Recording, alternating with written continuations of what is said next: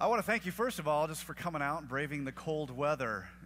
I personally love it. I love it. I'm from the Northwest, and so this is kind of like that, getting a little taste of that. How many of you walked out of the door this morning and walked right back in for that extra coat? I have an ice scraper, a giant ice scraper in my car that I keep for those 3 days out of the year that I need it, and I wielded it proudly this morning. I trust you all had a great Christmas. My family and I, we had a really nice Christmas. It was just kind of low-key. We just spent time together as a family. It's really my favorite time of year. I love Christmas. I love this time of year. I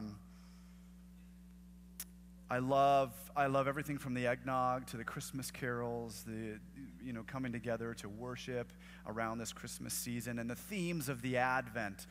The hope, peace, love, joy, and as we focus on those things for Christmas. But the big day is come and gone. And really one of my least favorite days out of the year is December 26th. Because it's just kind of turned into an ugly shopping day. But I want to continue the festivities. Why do we have to end today? Why can't Christmas just keep going? Is it back to real life and counting the days until next Christmas? One of my favorite parts about the holiday is the anticipation, which is appropriate because it's a season of hope. I love anticipating everything that takes place as we celebrate Christmas, and it's very appropriate because part of what we do is we hope. We hope in the fact that God sent His Son. And that's what we celebrate. But in a very real way, as followers of Christ, we hope in His second coming, just as we've been singing about, just as Lucas has led us in. In our celebration, we remember, but we also look forward. And in light of Christmas, I would like to explore this concept of hope with you this morning. I think we generally view hope as looking forward to something, or maybe even wishful thinking. I hope the department store has what I'm looking for. I hope my kids don't end up making the same mistakes that I made. I hope the Suns don't lose by 1 point in the last 4 seconds of the game. Wishful thinking. It's generally an emotion of longing for something to be true. I hope. There's often a sense that hope deals with the things of the future, but has little bearing on the details of today. But what I want to explore with you is the fact that real hope in the future transforms today. It transforms us today. As Christians, we have the hope of future glory with Jesus Christ. If Jesus is your Lord, the master of your heart and soul, you have the promise of an eternity with Him. You're following Christ, and you know that someday you will be in heaven with Him. And while we sing about it, we have no idea what that's going to look like. We just know that it's going to be great because God's promised us that. In fact, the Bible says that we have no idea. Our minds cannot even conceive what God has planned for us. We look forward to that day. We will be ushered into eternity in one of two ways. Either we'll die and enter into heaven that way and be with Christ, or Christ will return and everything will be made right. I don't know that we think about either one of those very often, but with that second one, the fact that Christ could come at any moment, the Bible says that. And yet I believe a lot of us don't really know what to do with that. Is this a promise we just think about on occasion? If you're like me, more often than not, you ponder Christ's second coming as being sometime in the future unknown, and upon considering whether or not He might return today, the answer is not likely. And we treat Christ's second coming as something we'll deal with when or if it comes. But as for today, I'm simply going to go about my business. But if every day is not likely, where's the hope? As followers of Christ, we ought to wake up and every day be a likely day that Christ will come. we have to begin seriously considering that Jesus could come today and then live our lives accordingly. Now, I'm not suggesting we climb to the top of Camelback Mountain and gaze into the clouds, awaiting the Lord's return. Nor do I believe we pare down our hope for the future and live to our heart's content or fear a hope for the sake of disappointment. I don't believe we do either one of those. I was doing a little light leisure reading this week in Horace's Carminum Liber Primus. What? Also known as Odes 1, 2, and 3. Listen to what Horace writes. Lucino, don't ask, it's forbidden to know, what end the gods will give me or you. Don't play with Babylonian fortune-telling either. Better just deal with whatever comes your way. Whether you'll see several more winters or whether the last one Jupiter gives you is the one even now pelting the rocks on the shore with the waves of the Tyrrhenian Sea. Be smart. Drink your wine. Scale back your long hopes to a short period. Even as we speak, envious time is running away from us. Take hold of the day, for in the future you can believe the minimum. Carpe diem. Seize the day. It's that hedonistic mantra we've all heard. Seize the day because you can't expect anything from the future. We're familiar with that, aren't we? The world around us shouts that. Seize the day. I'm going to live today with the expectation that there may be no tomorrow. And so I'm going to do everything I can, all I say and do, to please me. And we've become, in our sin, we've become these selfish beings that are all about ourselves, were it not for the saving grace of Jesus Christ, our Lord and Savior. Seize the day because you can't expect anything from the future. Where's the hope in that? This is a worldly view. It is not biblical, but it is all too familiar. As followers of Christ, our hope is all about the future. And I know how some people feel about hope. Some people look at hope and they view it as medication. They view it as a coping mechanism. But if you know Jesus Christ, if you're following Him, you know that is not the case, because our lives are based on God's promises. Promises that He's made and that have come into fruition.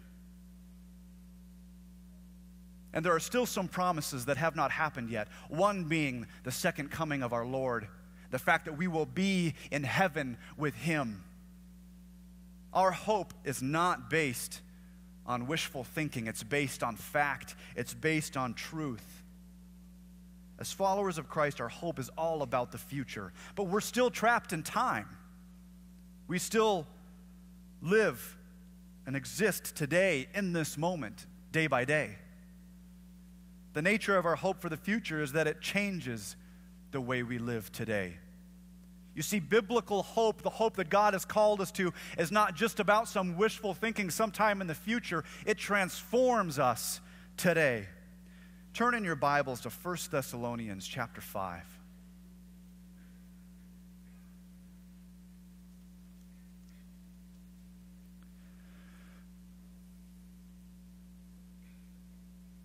Paul is writing this young church here.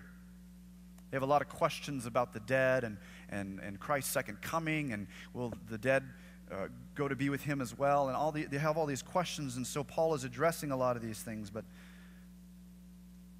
I'm going to start reading verses 1 through 3, 1 Thessalonians 5, starting in verse 1. Now concerning the times and the seasons, brothers, you have no need to have anything written to you. For you yourselves are fully aware that the day of the Lord will come like a thief in the night.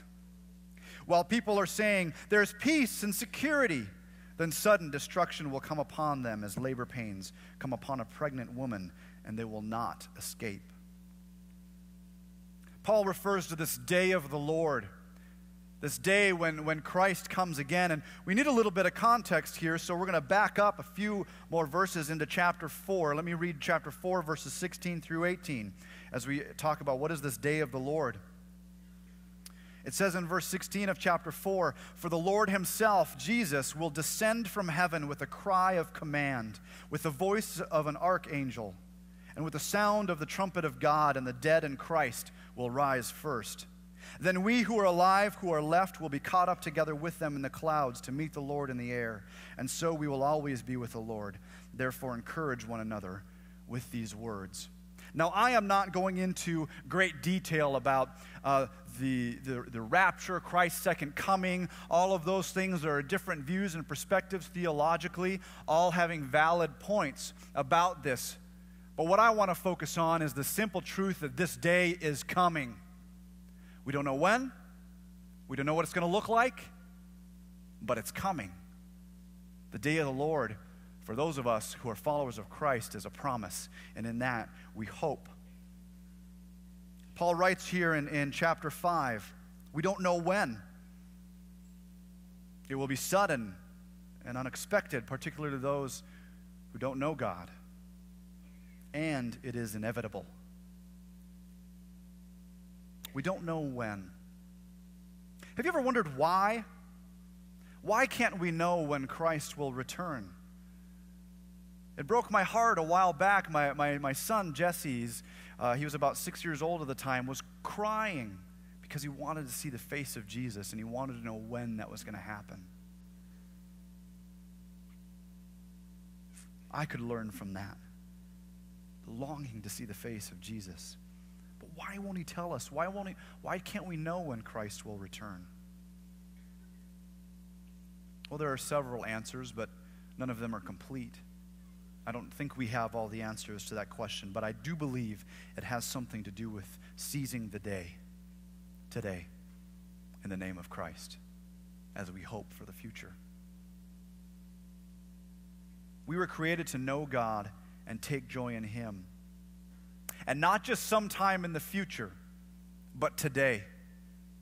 For whatever reason, we entered into eternity because we put our faith in Christ and we made him our Lord. God has left us here because he's still changing us. He's transforming us. And we can know him today. We can take joy in him today because God is honored and glorified as we take joy in him.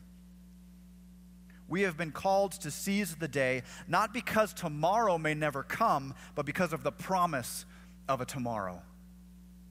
Our hope can be lived today. We don't need to know when, truthfully. God has not disclosed that to us. Among other reasons, he knows that I'm a procrastinator. That there are things that are happening to me in this life that God is using to change me, and I believe the same for you. But there's plenty of reasons, but we don't need to know when. If you're a believer, that ought not evoke uncertainty, though, but hope, because the promise is still there. When God grabbed your heart and opened your eyes to the truth, you were reborn into eternal life. You are living in eternity right now. The Bible says that God is knowing you right now, perpetually knowing you. And because of Christ, you have the opportunity right now to be knowing him through his word, through prayer, through the Holy Spirit, through those around you who also love Jesus. We live our hope as we know God today. But for those who don't know Christ, there is uncertainty. It's such a simple question, but I love the question. Where are you going to go when you die? What are you looking forward to? Because that speaks to a human need. We all have the need for hope. You cannot argue that. We all hope in something. But for those who don't know Christ, there is uncertainty. More often not, the answer to that question is, I don't know. Well, that ought to bother you. If your answer to that question is, what are you hoping for? What is going to happen to you when you die? Do you believe that Jesus was the Son of God? If your answer is, I don't know, that ought to bother you. You need to do something with those questions. You need to find answers. For those who don't know Christ, the day of the Lord will be sudden and unexpected. Like a thief in the night, that day will bring destruction on those living like there is no tomorrow. No one stays up all night in bed wondering if a thief is going to break in, unless they've been tipped off or something like that. But we don't do that. That sort of thing happens suddenly. We are caught unawares when that happens. And Paul says for those people who are living for themselves, that day will be shocking. It will come like a thief in the night, completely unexpected. But that day is inevitable as labor pains come upon a pregnant woman. A woman who is pregnant knows the inevitability of that day when she gives birth to her child. It's inevitable. But these people who walk in darkness, who don't know Christ, they've built an existence around themselves that brings them comfort and pleasure in the moment, and they say things like there is peace and security. So many people who don't know Christ have built that hedge of security around themselves, whether it's with their charisma or their ability to make money or their relationships or their good looks or whatever that might look like. And they're saying there's peace and security, and they won't know what hit them on that day. There's no thought of future and eternity. When that day comes, their entire paradigm will shatter. And that serves as a warning. That is not for us as Christians to say, see, I told you so. No. We got to take that seriously. One of the reasons God has left us here, Jesus makes that very explicit at the end of Matthew, is that we are to go out and make disciples. We are the bearers of God's good news.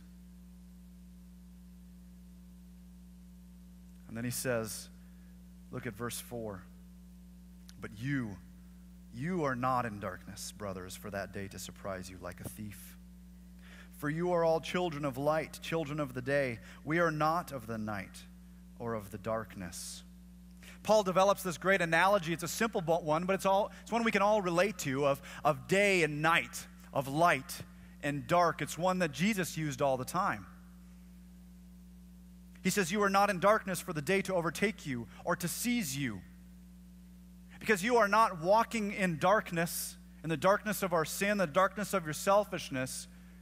You're walking in the light. When that light day comes, that day of light comes when Christ returns, you'll have been already walking in the day. And it will not overtake you. It will not seize you. But we get this picture of those living in darkness, living for the now, blinded to the truth, will be gripped by the sudden intrusion of the light on that day. I'm not a morning person. In high school, I kept my room very, very dark. I kept it really dark. I always closed the blinds, and I had my own air conditioning unit, so I always kept it really cold. It was like a cave in there. There were stalactites growing, undocumented invertebrates under piles of dirty laundry were in there. It was gross. If I walked into my room back then, I would shudder, as my parents did. But I would often sleep in my cave under the blankets until noon, 1 in the afternoon, because I'd stayed up late the night before. This was when I was a teenager in high school. And my dad would eventually just get fed up with it because he wanted me to get up. He wanted me to participate in whatever the family was doing. And he would walk in, and he would throw open the blinds and rip the blankets off. And I remember just being seized by the light. Ah!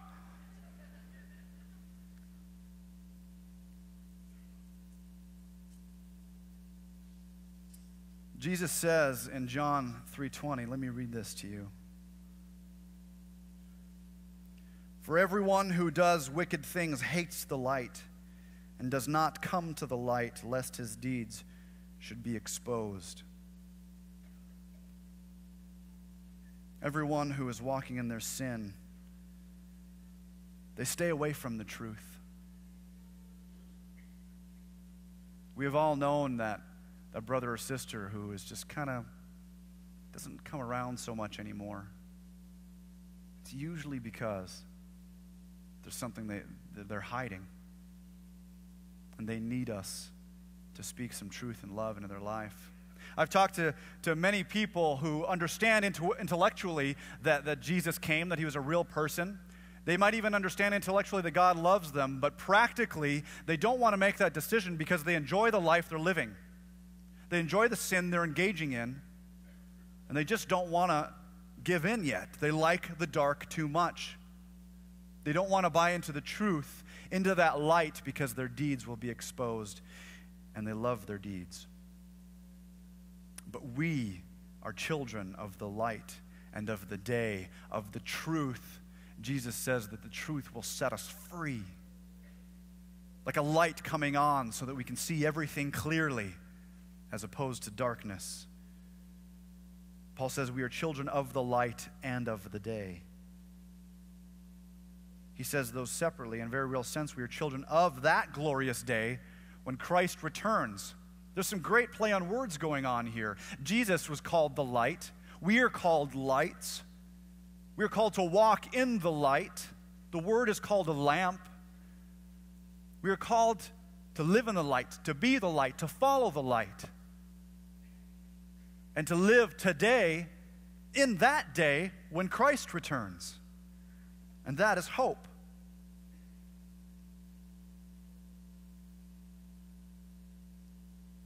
The light will not seize us because we are already living in the light.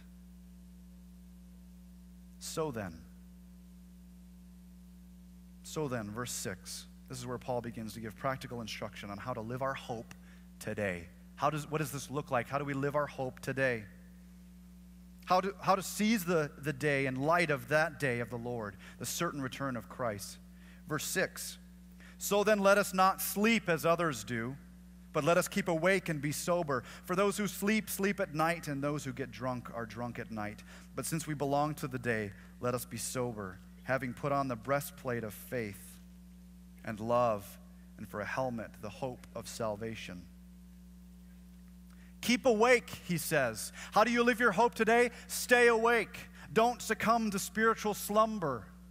This is so convicting to me, because there are many days gone past in my life where I can look back and admit I walked that day in spiritual slumber.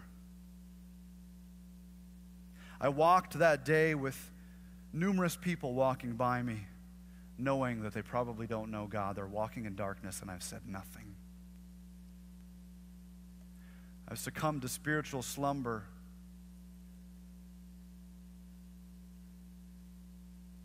when I don't take advantage of a teachable moment with my kids. Don't live your day without the conscious awareness of the truth that you are sons and daughters of God, and that every moment of every day is a chance to know Him more. I have this really wonderful ability to fall asleep anywhere at any time. My wife hates it, because I can just fall asleep in the middle of chaos when our 3 kids are running all over the place and crawling all over me, and I try not to do that, but I can fall asleep and the world just fades away. I do this terrible thing sometimes when we're camping. I don't know why I do this. I've done it a couple times to my wife where, it's dark, it's kind of scary, you're in the tent, and we're laying there, and maybe we're just kind of whispering, talking. All of a sudden I'll say, "Shh, did you hear that?"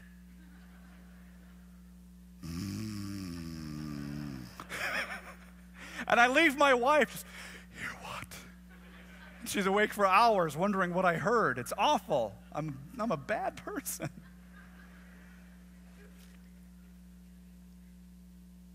But we do that spiritually.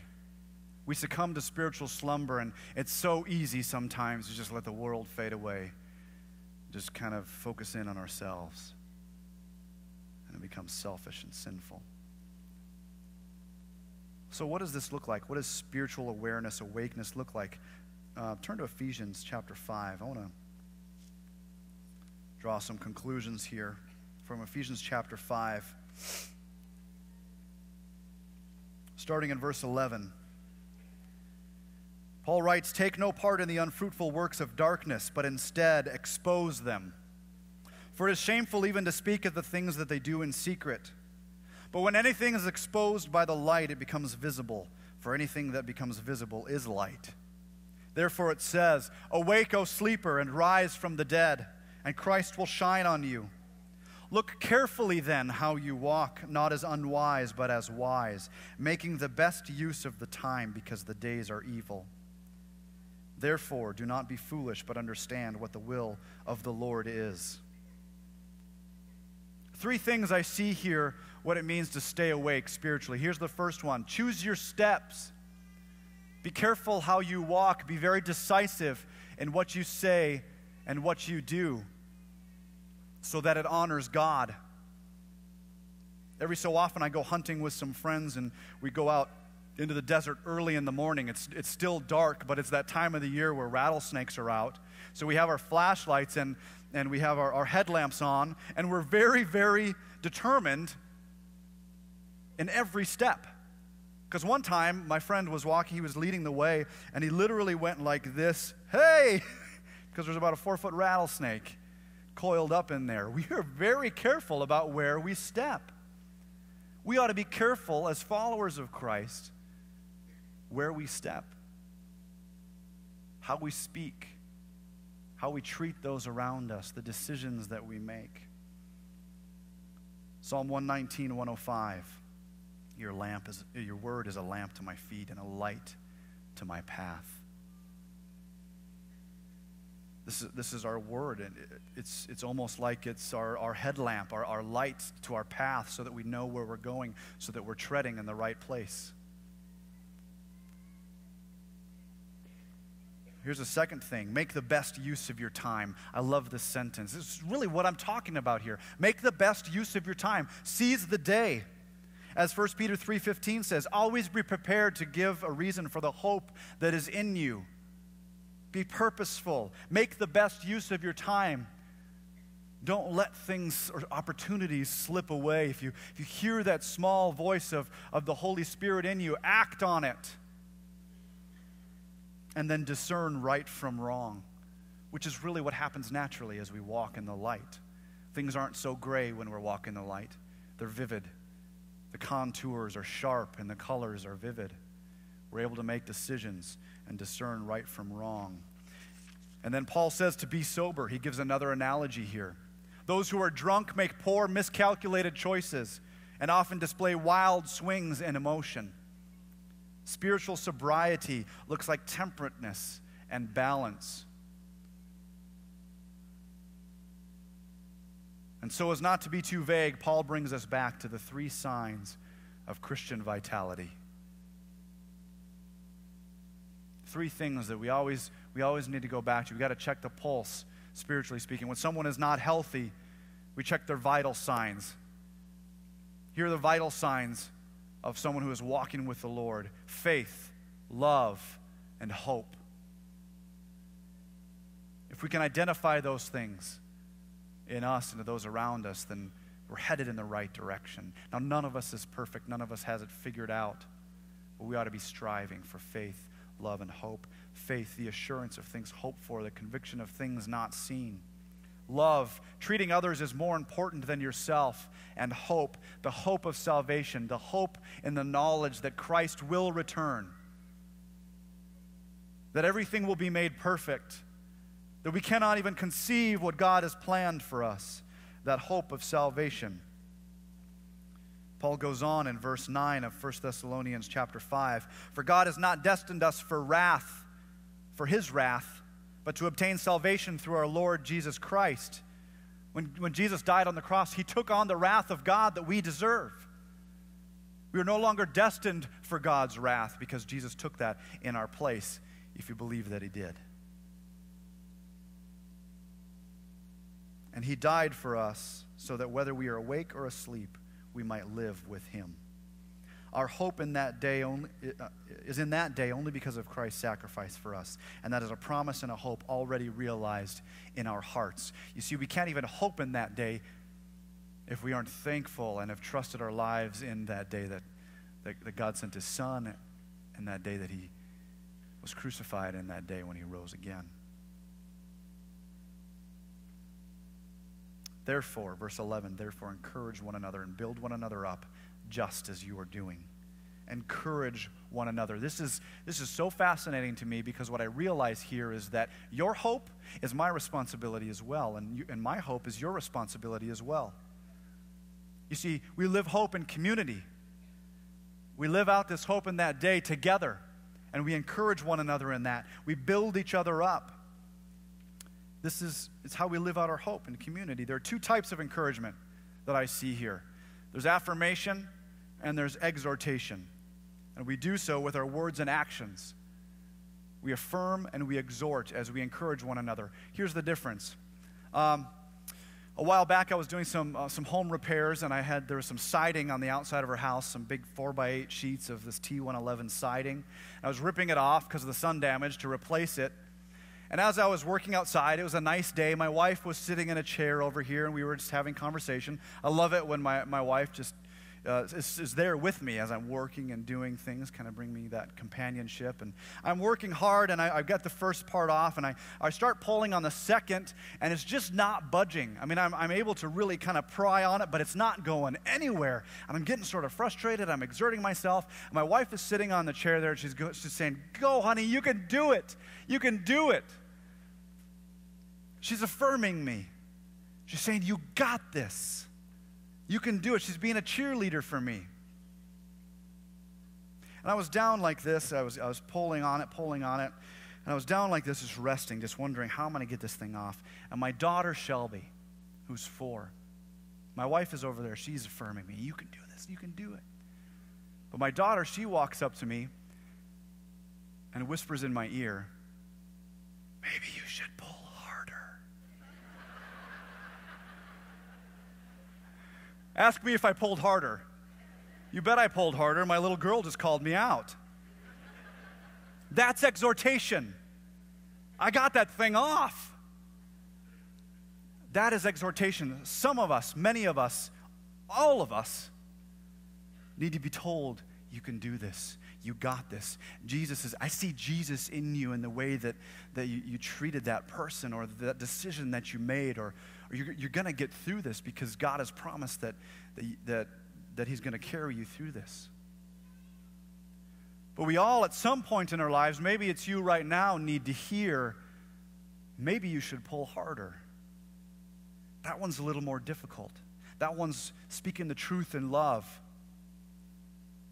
Bringing the word of God to a brother and sister and saying, "Look, this is what you're doing or what you're saying, and this is what the word says, and you've been called to something better than that. Maybe you should pull harder." That's what encouragement looks like, affirmation and exhortation. Both drive us toward hope. And he says, just as you are doing. It reminds us that there is no such thing as a season of encouragement. It's way too easy to dish out criticism, isn't it? Utter things below our breath, or even talk about people behind their back, or maybe some of us are bold enough to just walk right up to somebody and criticize. We need to be much more fervent and diligent and disciplined to encourage one another. Leave the criticism. Encourage, affirm, exhort. Followers of Christ, we are called to seize the day. Not because we don't know what tomorrow might bring, but because we live in the hope and anticipation of the promise of that glorious day when Christ returns and gathers his church. Let us live today with a keen awareness of those around us and take risks with people. When you rush to someone who is grieving, everything in you might be saying, just leave them alone. You have seized the day. When you speak the truth in love to a wayward brother or sister in Christ, you have seized the day. When you rejoice with those who rejoice, when you give a thoughtful word of encouragement, when you tell a friend who doesn't know Jesus that he is the only way, you have seized the day. And when that great day comes, he will be entirely familiar because you've already been walking in the light of that day. Let's pray.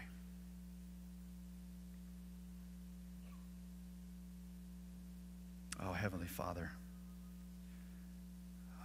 I get so excited to think about the future, that this life is not all that there is, that there's so much more, things that we can't even fathom or imagine. God, I praise you for that. God, I praise you for your Son, that you sent him as we just celebrated. And God, I praise you for the promises that come true time and time again in your word. And it is partly based on those that we believe in the promise, God, that you will come again. God, thank you for your Holy Spirit that seals us in our conviction of that great day. And I pray, Lord, that you would give us the boldness, the courage to take risks, to seize the day today in your name. Not in our name, not because tomorrow might not come, but because tomorrow is coming. Because you are coming. In Jesus' name, amen. Thank you for coming out this morning. I hope you all have just a really blessed day. Thank you.